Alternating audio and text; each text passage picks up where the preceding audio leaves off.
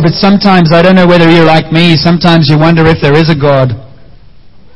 And sometimes, your life is going all over the place and you wonder whether there's anything you can trust. And that's the time to pick up a candy and drop it. When you're feeling most insecure and most doubtful about the love of God, pick up a candy and drop it. And remind yourself that gravity always works. Gravity is a law. Gravity is something that exists irrespective of what happens. And then tell yourself, well, God's love is like that. It is totally constant, totally reliable, and has nothing to do with how I feel. And sometimes we need to speak to ourselves like that because we are so wrapped up in our own emotions. I'm going to start with a familiar story. It's Jesus calming the storm in Mark chapter 4, verse 35. That day when evening came, Jesus said to his disciples, "Let us go over to the other side." And leaving the crowd behind, they took him along, and just as he was in the boat. And there were also other boats with him. A furious squall came up, and the waves broke over the boat so that it was nearly swamped. Jesus was in the stern, sleeping on a cushion. The disciples woke him and said to him, "Teacher, don't you care if we drown?" Jesus got up, rebuked the wind, and said to the waves, "Quiet, be still." Then the wind died down, and it was completely calm. And he said to his disciples, "Why are you so afraid? Do you still have no faith?" And they were terrified and asked each other, "Who is this? Even the wind and the waves obey him." Father, this morning as we consider your word, we pray that you will encourage us with the truth of your word and that we would grow in understanding who you are among us today. Open our ears and our hearts to your word, we pray, in Jesus' name. Amen. I want to talk today and think today about this question of the presence of God, the presence of the Lord. The presence of the Lord. I wonder what that means as I say that to you. We hear a lot today about people saying, "Oh, I went to that meeting and there was such anointing. And God's presence was there." Or, "You should see that person speak, they're so anointed." Or, when they sang that song, the place was thick with the presence of God. Some of the terms I've heard over the last few years.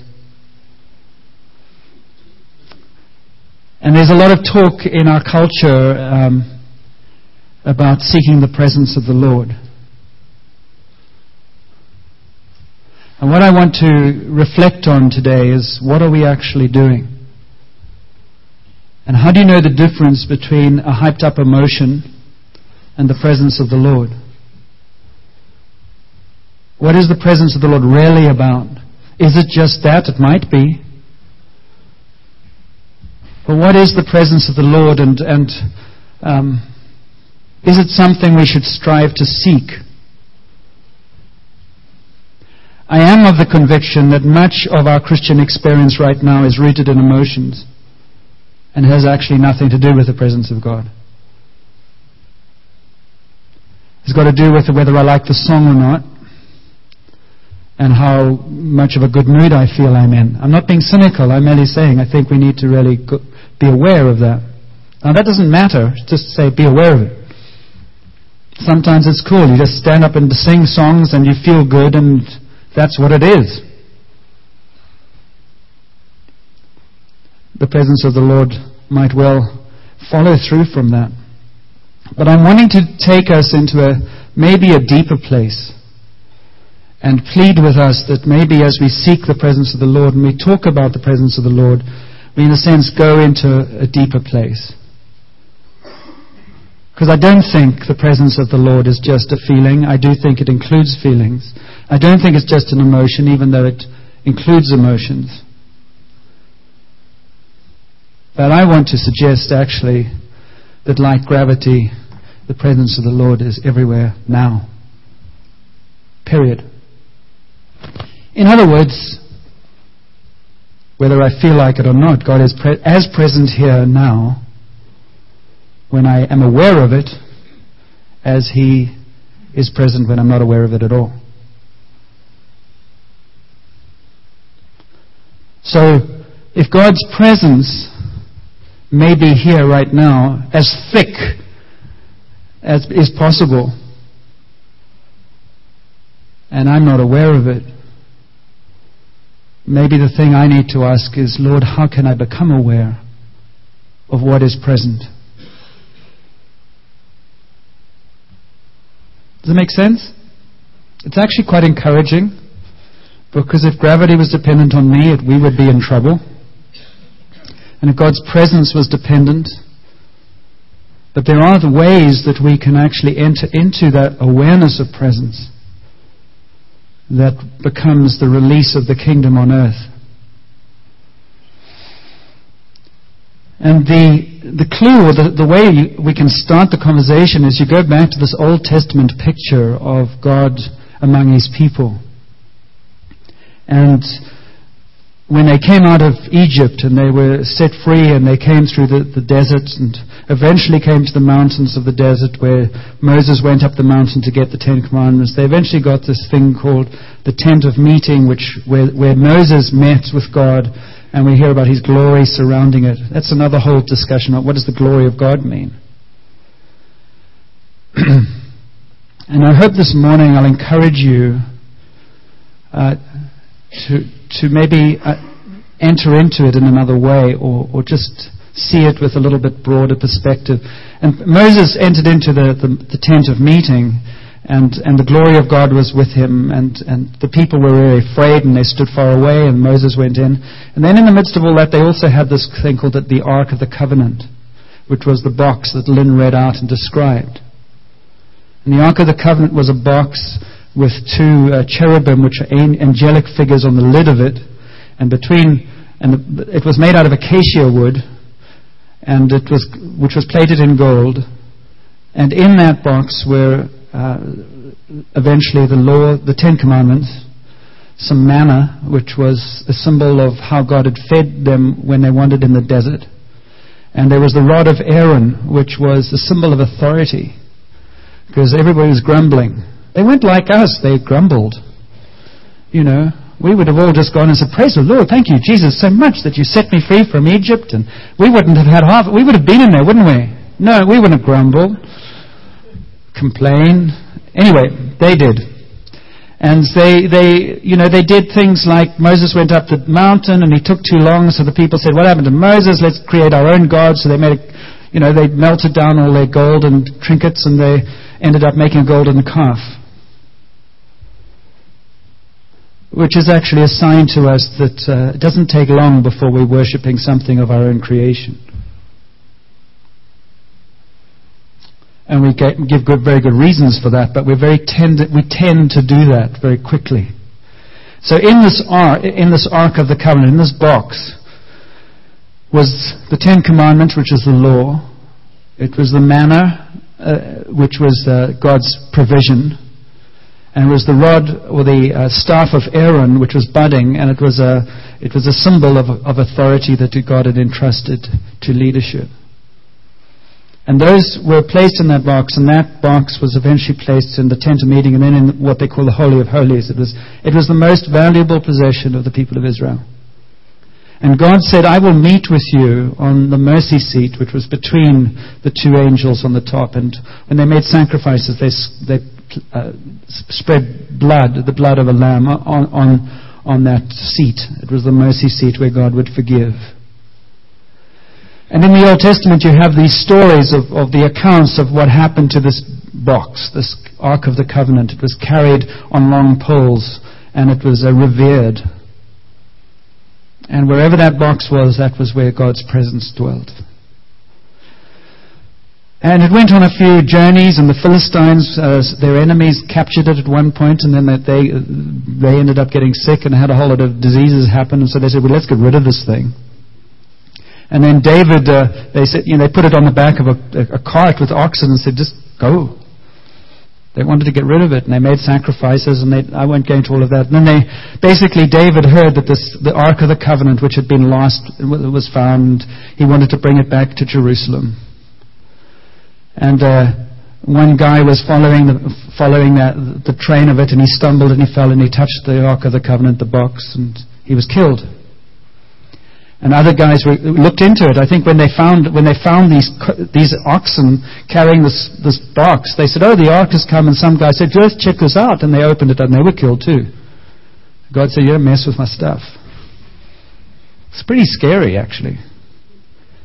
And David arranged for this box to come, this Ark of the Covenant, to come up to Jerusalem. And every 6 yards they made a sacrifice. And then he danced. It's the time when he danced, virtually in a loincloth in front of all these people. And his wife said, "How embarrassing. You are a jerk." And he said, "I will do that for my God. I will be undignified." And that Ark of the Covenant was in the Holy of Holies. And once a year, in Jerusalem eventually, and once a year, the priest would go in and make a sacrifice on behalf of the people. And in fact, the priest had a rope tied to his ankle, so that if he was unconscious, he could be dragged out. They were terrified of the presence of God, and also dependent upon it. The Ark of the Covenant symbolized God's love for His people, His presence, His authority.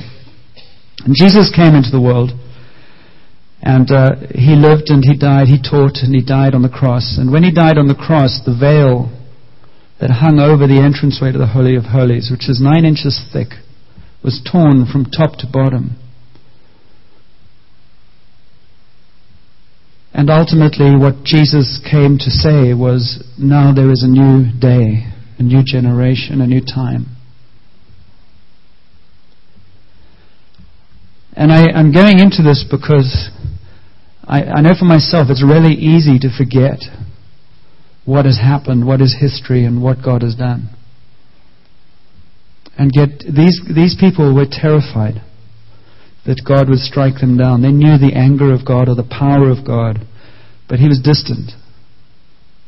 And when God therefore came and Jesus came into the world and said, "If you've seen me, you've seen the Father," it was totally, totally revolutionary. Because they hadn't known anything like it. They hadn't got any sense that God was like that. Because they had the Holy of Holies, they had the Ark of the Covenant inside, they'd never seen it. The Holy of Holies, and they had a court that they couldn't go into. Then they had priests that kept them out. Then they had Pharisees and teachers who kept them even further away. Because the Jews had this idea of, He's given us 3 laws. If I give you 20 and you worry about breaking those 20, you won't have any danger about breaking the big ones. And so religion just became this legal system. So you never got close to the Ark of the Covenant. You just sorted out the laws over here. And when Jesus came, He started saying, all of this is going to get swept away. And when that veil was torn, when Jesus died on the cross and rose again, it was like Him opening up those curtains of the Holy of Holies and screaming out to Jerusalem, "Okay, everybody, come inside. Dad says it's okay, you can come. Why? Because I've paid. You're okay now. All these sacrifices and all these rituals you had to go through to protect yourselves and come back to God, I've taken them on myself. So you can come in. You know, you go to these clubs and you have a stamp on your wrist that says you paid. Well, that's what Jesus did. He said, when you've said yes to me, I stamp your wrist, and they go, "Oh, you can come in. It's the blood of Jesus has done it for you."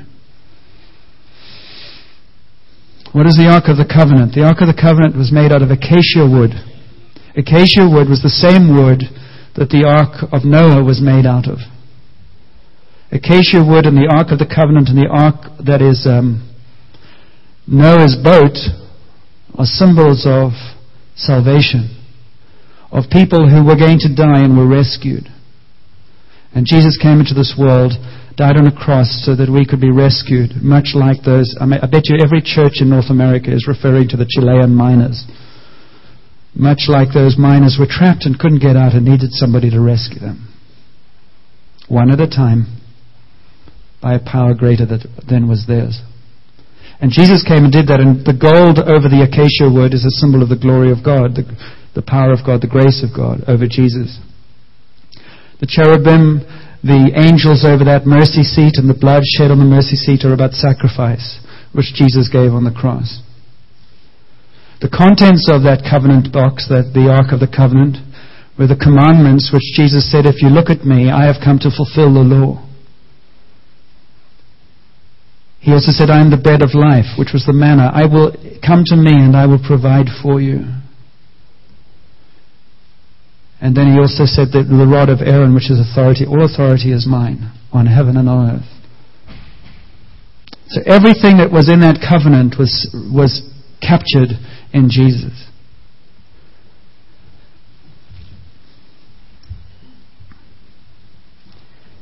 So in Jesus, the veil was open, the door was open to a new relationship with God. God was Father, and we were His children. And when Jesus rose from the dead, He said to His disciples, wait in Jerusalem until you receive power, which is my Holy Spirit, that will come upon you and empower you to be what you're not. This was revolutionary. Up until this time, it was the priest talk to God, and we just sit around here. And in a sense, that's why we react to a lot of traditional religion, because it hasn't changed that much. If you talk about priests like that, it's a wrong terminology altogether. God opened up the way for everyone to come into His presence, everyone to know Him, everyone to be received by Him. Everyone. Everyone who comes and says, Jesus, thank you that you died on the cross for me. Nobody could rescue those Chilean miners. Nobody could go up there in place of the one. They had to make that trip themselves. Nobody else could do it. The same is true with God. Nobody else can make the trip for you. You have to do it yourself.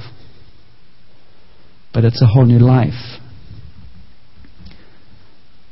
And so what John says, in John's Gospel, he says, Jesus, the Word became flesh and lived among us. But the Greek says, what? The Word became flesh and tabernacled among us.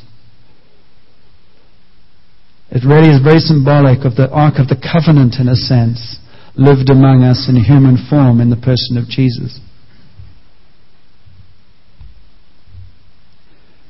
And through Jesus, all that was required by the law was fulfilled, so that human beings, after Jesus, could come into personal relationship and encounter with God. And that's why Paul says, or Peter says, you are a chosen people, a royal priesthood, a holy nation, a people belonging to God, that you may declare the praises of Him who called you out of darkness into His wonderful light. Once you were not a people, but now you are the people of God. Once you had not received mercy, but now you have received mercy. In John's Gospel, Jesus talks about being the way, the truth, and the life. And He says,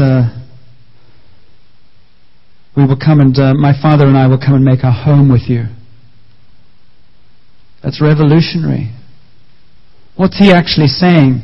He's saying the most holy place in Israel was the temple and the Holy of Holies and the Ark of the Covenant, in order that you might come into the presence of God. Now He says, through my blood, through my sacrifice on the cross, we will come and live in you. Where's the presence of God?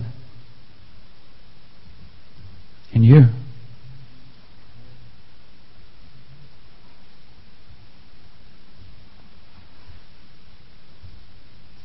He says to him, I only do what my Father tells me to do. I'm in relationship with Him. I'm demonstrating what it is like to live in the presence of God. So what does God's presence look like? Whoops.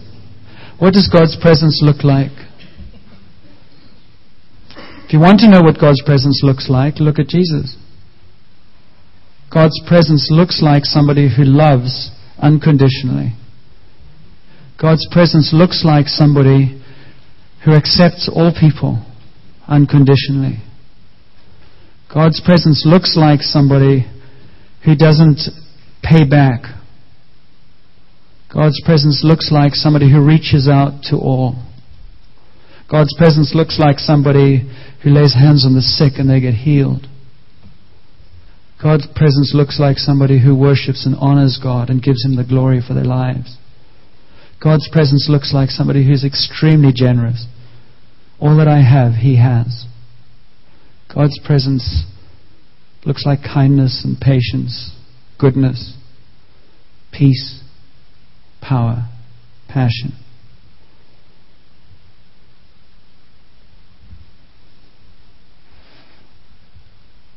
It's the presence of the Holy Spirit in a human being.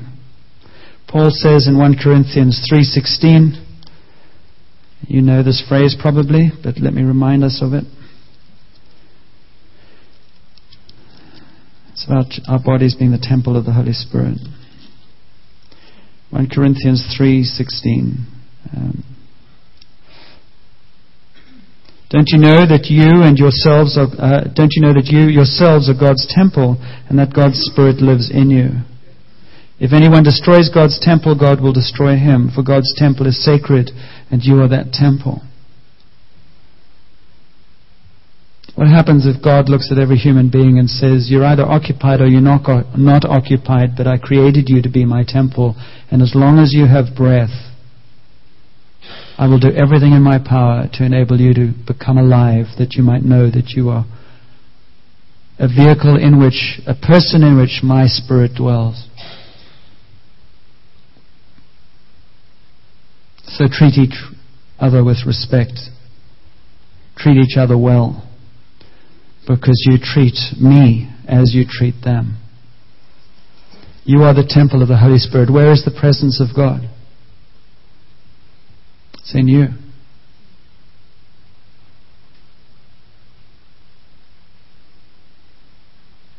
So when we pray and say, Lord, send your presence, and He says, excuse me? Lord, bring us your presence. Excuse me? I'm here. What do you mean, bring it? I'm here. It's not in the Bible, but it could have been, where Jesus says, behold, I stand at the door and knock. Please let me out.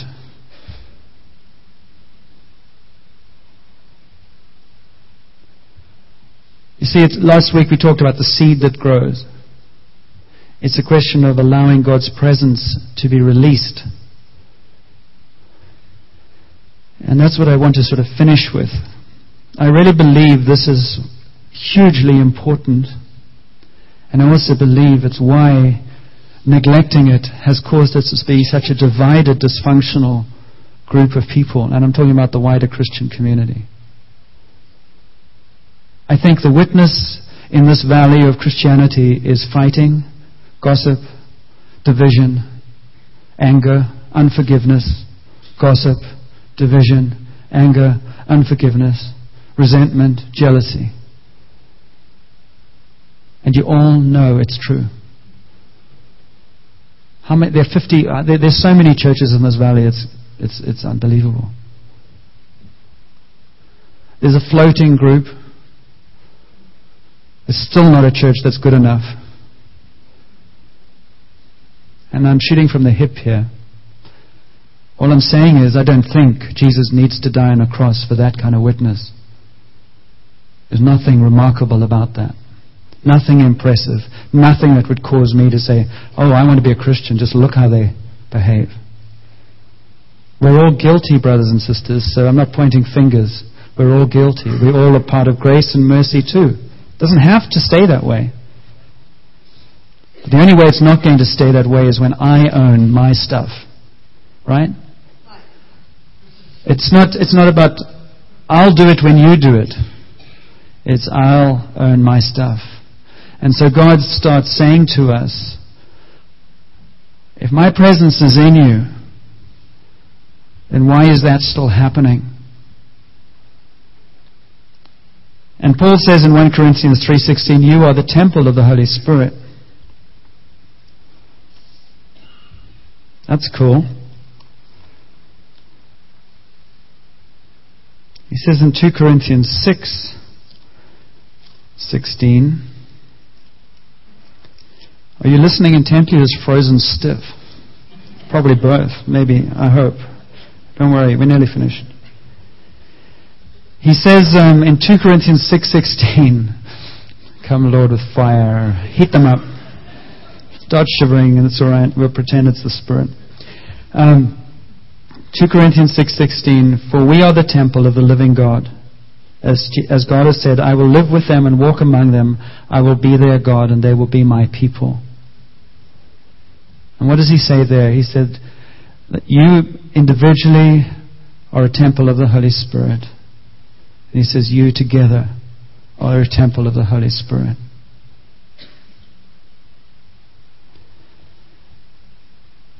And the Ark of the Covenant, the elements of the Ark of the Covenant is the manna, which is God's provision. He says, I will provide for you. If I dwell among you, I give you my provision, my promise of provision in my Son Jesus. He says, I give you my commands in my Son Jesus. And what did Jesus say? He said, I command you to love one another. Kind of the only one he really said. I command you to love one another. I'm not suggesting it. I'm not saying it'd be a good idea if you did. He said, I command you to. And a bit like Adam and Eve in the garden, we go, oh, but. He said, I'm not commanding you to like each other, but I am commanding you to love one another. And he says actually something quite interesting. He just says, for the simple reason that it's because the way you love one another will actually speak to other people about my reality and my presence in you. How can you say you love God and you don't love one another? We live in a culture now that it loves worshipping. But a lot of it isn't worship. It's self-gratification. I just love the music. I love the concerts. I love the set. I love the emotions. All of it is not bad. But if that's what it is, so what's the test? It's real simple. Once we come out of worship, what's our relationships like? What comes out of our heart? What comes out of our mouth? How is that love of God expressed in love for one another? Then we get, I love everyone, I love everybody, I love everybody, I love everybody. Jesus so loved the world that he became flesh. Real time, real space, real body, real moment in history.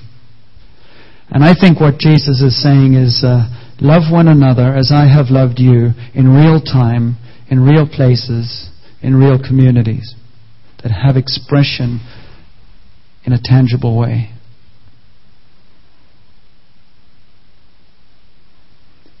That's the reason belonging is important. That's the reason gathering together is important. It actually is the test as to how true this stuff is. We need one another. We need one another's support. We need one another's encouragement. We need one another's forgiveness. We need one another's everything. I find it incredibly easy to abstractly forgive the world. It's in the relationship that it becomes challenging. Everything becomes challenging when it comes down to somebody right across. Love one another as I have loved you. I give you authority, the authority that is the identity of children. And I give you my word and my scriptures. And before we totally freeze, John 14:23. As he said, my Father will love him. If anyone loves me, he will obey my teachings. My Father will love him, and we will come to him and make our home with him. It's the promise of the Father. I will be present in you. Just open yourself and let me come in. And in John 15, verse 7, if you remain in me and my words remain in you, ask whatever you wish and it will be given to me. This is my Father's glory, that you bear much fruit, showing yourselves to be my disciples. I call you friends. You did not choose me, I chose you to go and bear fruit. The Father will give you anything in my name if you ask. But go out and share my love, and you will be my disciples, and others will know that you are real and I am alive. So my prayer and my challenge to us is, if we want to grow in a church community that really does know the presence of God, that we take seriously, firstly, that His presence is always present where people acknowledge Jesus as Lord, even when it's freezing cold. His presence is as clearly here today as if we were absolutely comfortable, because it's not dependent upon us. His presence is always here. But if we want to enter into another expression of His presence, a deeper sense of His power, then in order to do that, it's not singing the songs, it's watching our relationships. It's why reconciliation is so important. It's why our relationships are so important. Not superficial ones. Ones that work out our salvation. Ones that work out things. If we want to see the power of God increase, then we pay attention to what's going on in our own hearts and relationships. And we share with one another what it means to be provided for by God, to live under His authority, and to feed on Him and read His scriptures. Does that make sense? Yes. The presence of God is not just some emotion. It's a promise that is given, is fulfilled through Jesus, that we are invited into. But the fruit of God's presence is the test of if it's the real thing or not. And the fruit of God's presence is in our hearts, attitudes, and relationships. And we want to be a church that says, we don't want to just talk about it. We don't just want to sing songs. We want to work it out. Because we believe that working it out releases more, releases deeper, releases more, releases deeper. And we become more transformed as individuals and as a community. And then the community says, wow, look at those guys. They used to fight and now they're getting on. They used to be apart, but now they're together. And that's why I say, without embarrassment or without any... I absolutely am convicted that everybody that has been related to this church over the last 25 years needs to be reconciled. It needs to be here. To build a big church? Not really. Just to make it real. I've walked around the block of this community for a long, long time. And there's a lot of nonsense. And I say under God that for reconciliation to really witness and bite and to see something extraordinary, I encourage us to work it out one by one by one, so that it has real expression and real substance. And the presence of God will be here, believe me, in a tangible way. So we're all responsible for saying, Lord, here I am, use me.